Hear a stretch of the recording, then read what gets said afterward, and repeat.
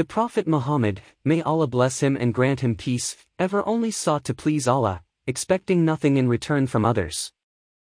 One of the fundamental tenets of Islam is that a person must found his whole life on the love and fear of Allah, and carry out all his obligations solely to win the goodwill and mercy of Allah and to attain his paradise.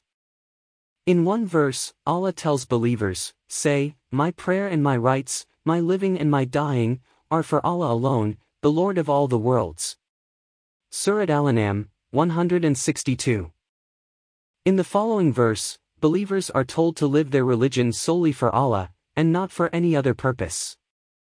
Except those who repent and put things right and hold fast to Allah and dedicate their religion to Allah alone, they are with the believers. Allah will give the believers an immense reward. Surah An-Nisa, 146. Anyone who holds fast to Allah, knows that there is no other God than Allah, lives his life solely to gain his good pleasure, and never, ever abandons his faith in him, shows he has true faith. No sincere believer tries to gain the love, goodwill or praise of anyone other than Allah in his good actions and obligatory religious duties including fasting, regular prayer, salat, performed 5 times a day or giving the alms.